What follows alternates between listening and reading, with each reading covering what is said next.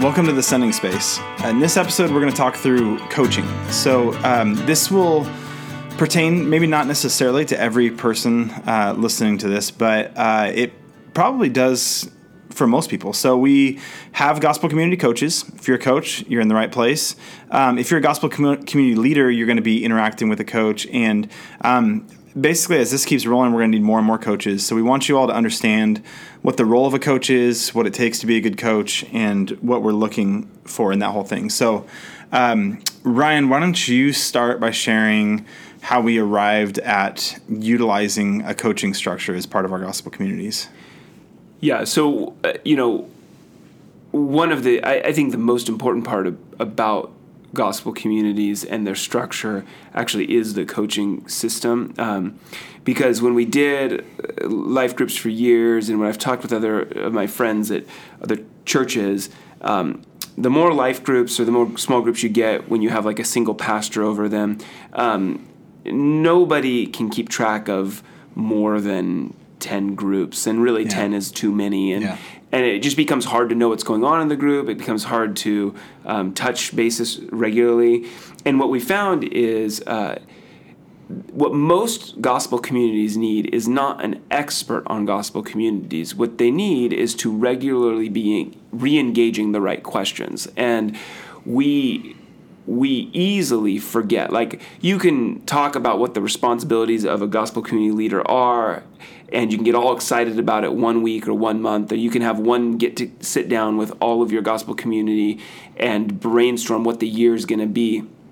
But the reality is 2, 3, 4 months from that brainstorming meeting is when everyone's life is busy, kids are going through something, mother-in-law's sick, job just got crazy, and all of your dreams and passions for what the gospel community could be just fade by the wayside. And that's where coaching, monthly coaching, really comes in, because what the coaches does is they just ask you a question and key questions and keep us focused in on what we already care about, what we already want. And the coaches, we're not experts when we're the coaches. We don't know. Actually, the gospel community leaders are the experts of their culture and the people they're trying to reach.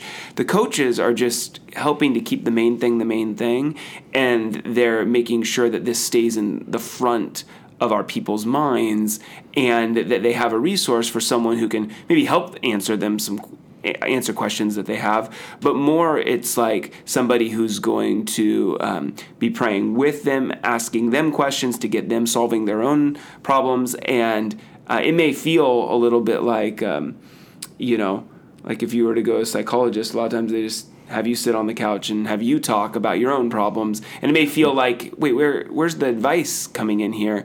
And I think a good coach isn't really an advice-giving coach. I think a good coach looks at the condition of their gospel communities and says that they're responsible for, and says, okay, what do I hear? How are they good or strong in up and in or out? And what do they need to focus on? So let me ask them a question so they can answer and get to what the problems that they're encountering are. So that's why we do coaching. That's what a coach is. It's not the expert on gospel communities. The experts of the gospel community is the gospel community leaders themselves. But they are asking the right questions, and they're helping you, or we're helping each other along the way in coaching to keep these important things that we all want at the forefront. Yeah, it's good for all of us. So, when you're trying to lead your own group, you're focused on your own issues. You're trying to just keep things rolling, and so a good coach is just going to be a regular check-in. So it's good for all of us to kind of calibrate with each other. I find that when we do our coaching calls together, our coaching meetings, the other groups that are in there are doing things a little differently. They're hitting a little bit different problems than we've had, sometimes the same ones that we had like a little while ago, or sometimes we'll hear about someone has a concern, then we find we're in that place not long later. And so there's like a calibrating factor in it of realizing, I can, we're not that far off from where other groups are. We're struggling in this area, but it doesn't mean we're doing bad. Right. That's a common problem. But it also like gives us a chance to like see other solutions, see what other groups are doing, kind of stretches the imagination a little bit. And so I find as a leader, it's just helpful to have that regular check-in time of this is the time I sit down, talk through what's going on with my group. We do talk as a leader. I talk with my wife, obviously, and with our co-leaders on stuff, but honestly, probably not as much as we'd like to. And so having this kind of opportunity, it does bring it up to the front. Yeah, that's the same for us. So the practicality of coaching. So we used to do leaders meetings, and we'd do them at the church. We'd try to set it at a time that everyone could come to, and like many things, nobody would come. I mean, we'd get maybe like a third to a half of the group leaders was like a decent meeting, and so we're always trying to find that way of like, how do you convey information to people the best? How do you do a thing that people can be at? We value face-to-face meetings. I think that's a great way to communicate. But what we've sort of come to is realizing if you can get at best a third to a half of the leaders there, you're really missing something. And honestly, like part of it too is realizing that we could, if we did an early morning meeting, we could get a lot of the guys there before work or something, and we couldn't get as many of the wives there, and we could do something else that would make it like converse of that. We really, for these gospel communities, we view, when there's a married couple, we view both of them as the leader as much as they both want to take ownership. And so we want a culture of we're all in this thing together. And so we've arrived at this idea of the Zoom calls, the coaching calls. And it at first feels a little impersonal as we like just dial in and you're all sitting there in front of your computers. But if you have kids, you can put your kids to bed, and then you can jump in on the call. We don't all have to try to get to the same place at the same time. Usually a husband and wife can do a call together, and it just sort of multiplies like our efforts of we can all be there, we can talk together. It's hugely beneficial as much as we can to have everyone together for it. So that's the practical call. So if we're going to say a job description for a gospel community coach, the coach is someone who practically the most work you're going to be doing probably is in doing a monthly coaching call with your groups. Each coach will have 3 to 4 groups kind of in their care. And so the hard part is trying to find a time that everyone can be there. But regardless of whether everyone can be there or not, you're just trying to find a regular time that works for most people. And then setting up that call and rolling through it on a regular monthly basis. Mm-hmm. So I'm just trying to be practical here. So the agenda of what the calls look like is pretty standard typically, although there's a lot of freedom to deviate from this. But we try to do 4 things. We try to celebrate the wins as we see them. That's number 1. And so it's just asking, hey, what's going well? What's God doing in your group? And that's such a cool time of just being able to acknowledge. It's important that we acknowledge God's doing things. The second thing is asking like what's not going well, like what failures you're encountering, what places are you stuck, and being able to share that with each other is huge. And so we spend some time doing that.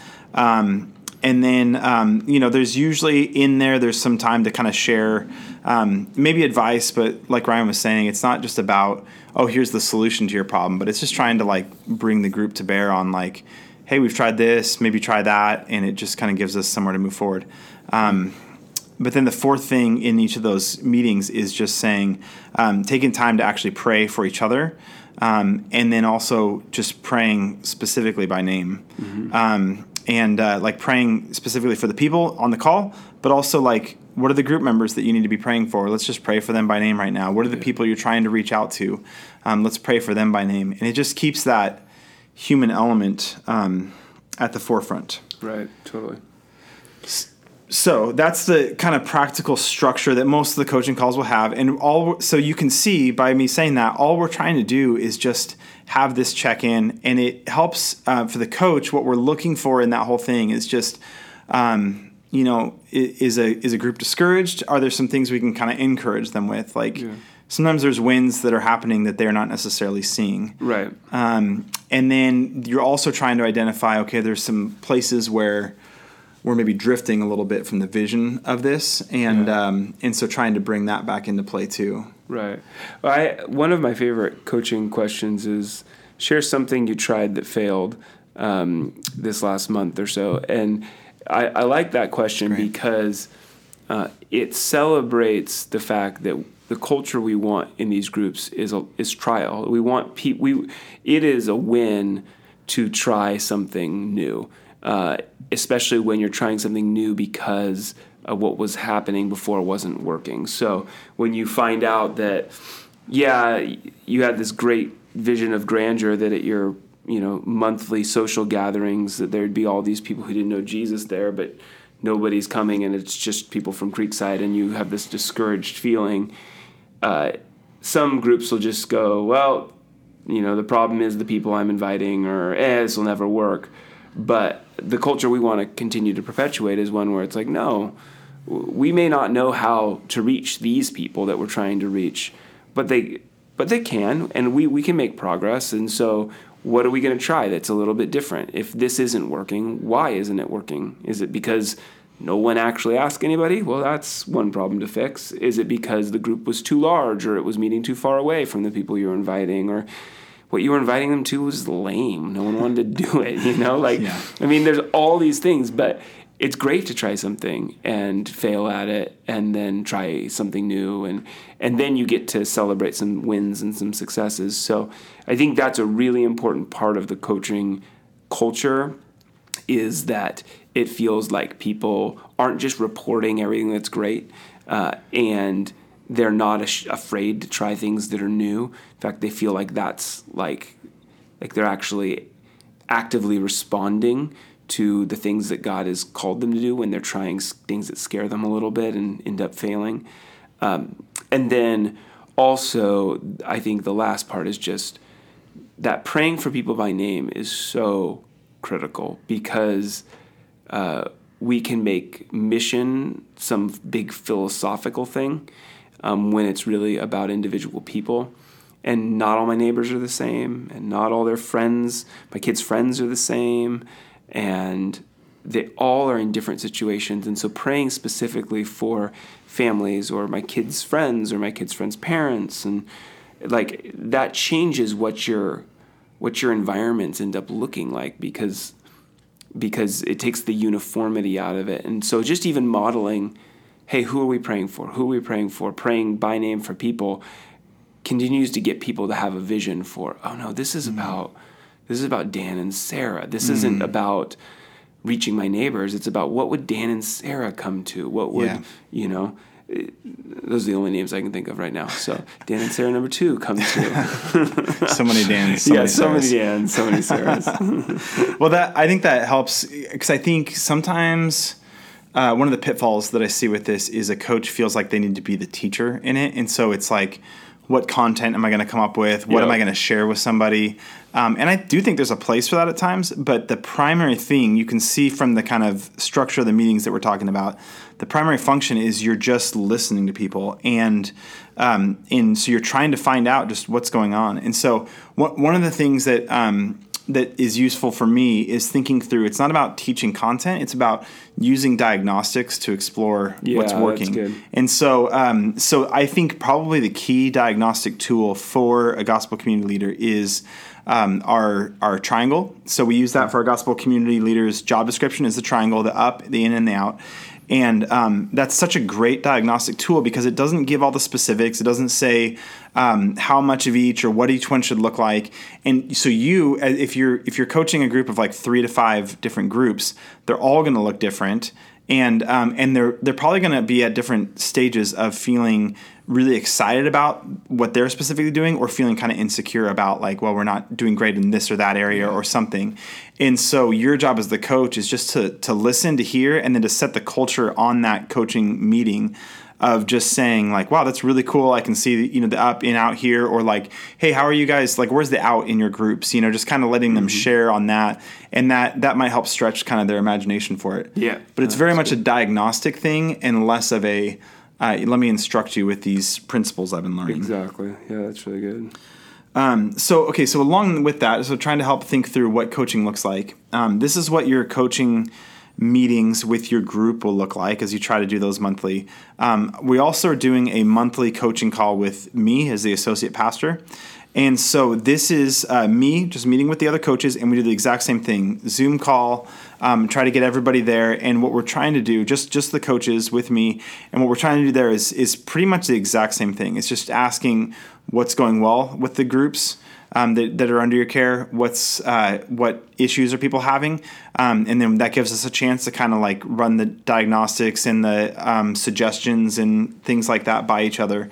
And then we just spend time praying together too. And so it's still very simple, but again, that sort of calibrates us as coaches. So we know, okay, yeah, my individual groups are super weird, but also so is everybody else's. Yeah. And then trying to, gain ideas from each other, encouraging each other. And so on the time commitment side, these are like the two big things, is once a month, a 1 hour meeting with your people over a Zoom call, and then once a month, another 1 hour meeting with me. And between those 2 hours, you're covering most of what we're asking you to do as a coach. Yeah, that's good.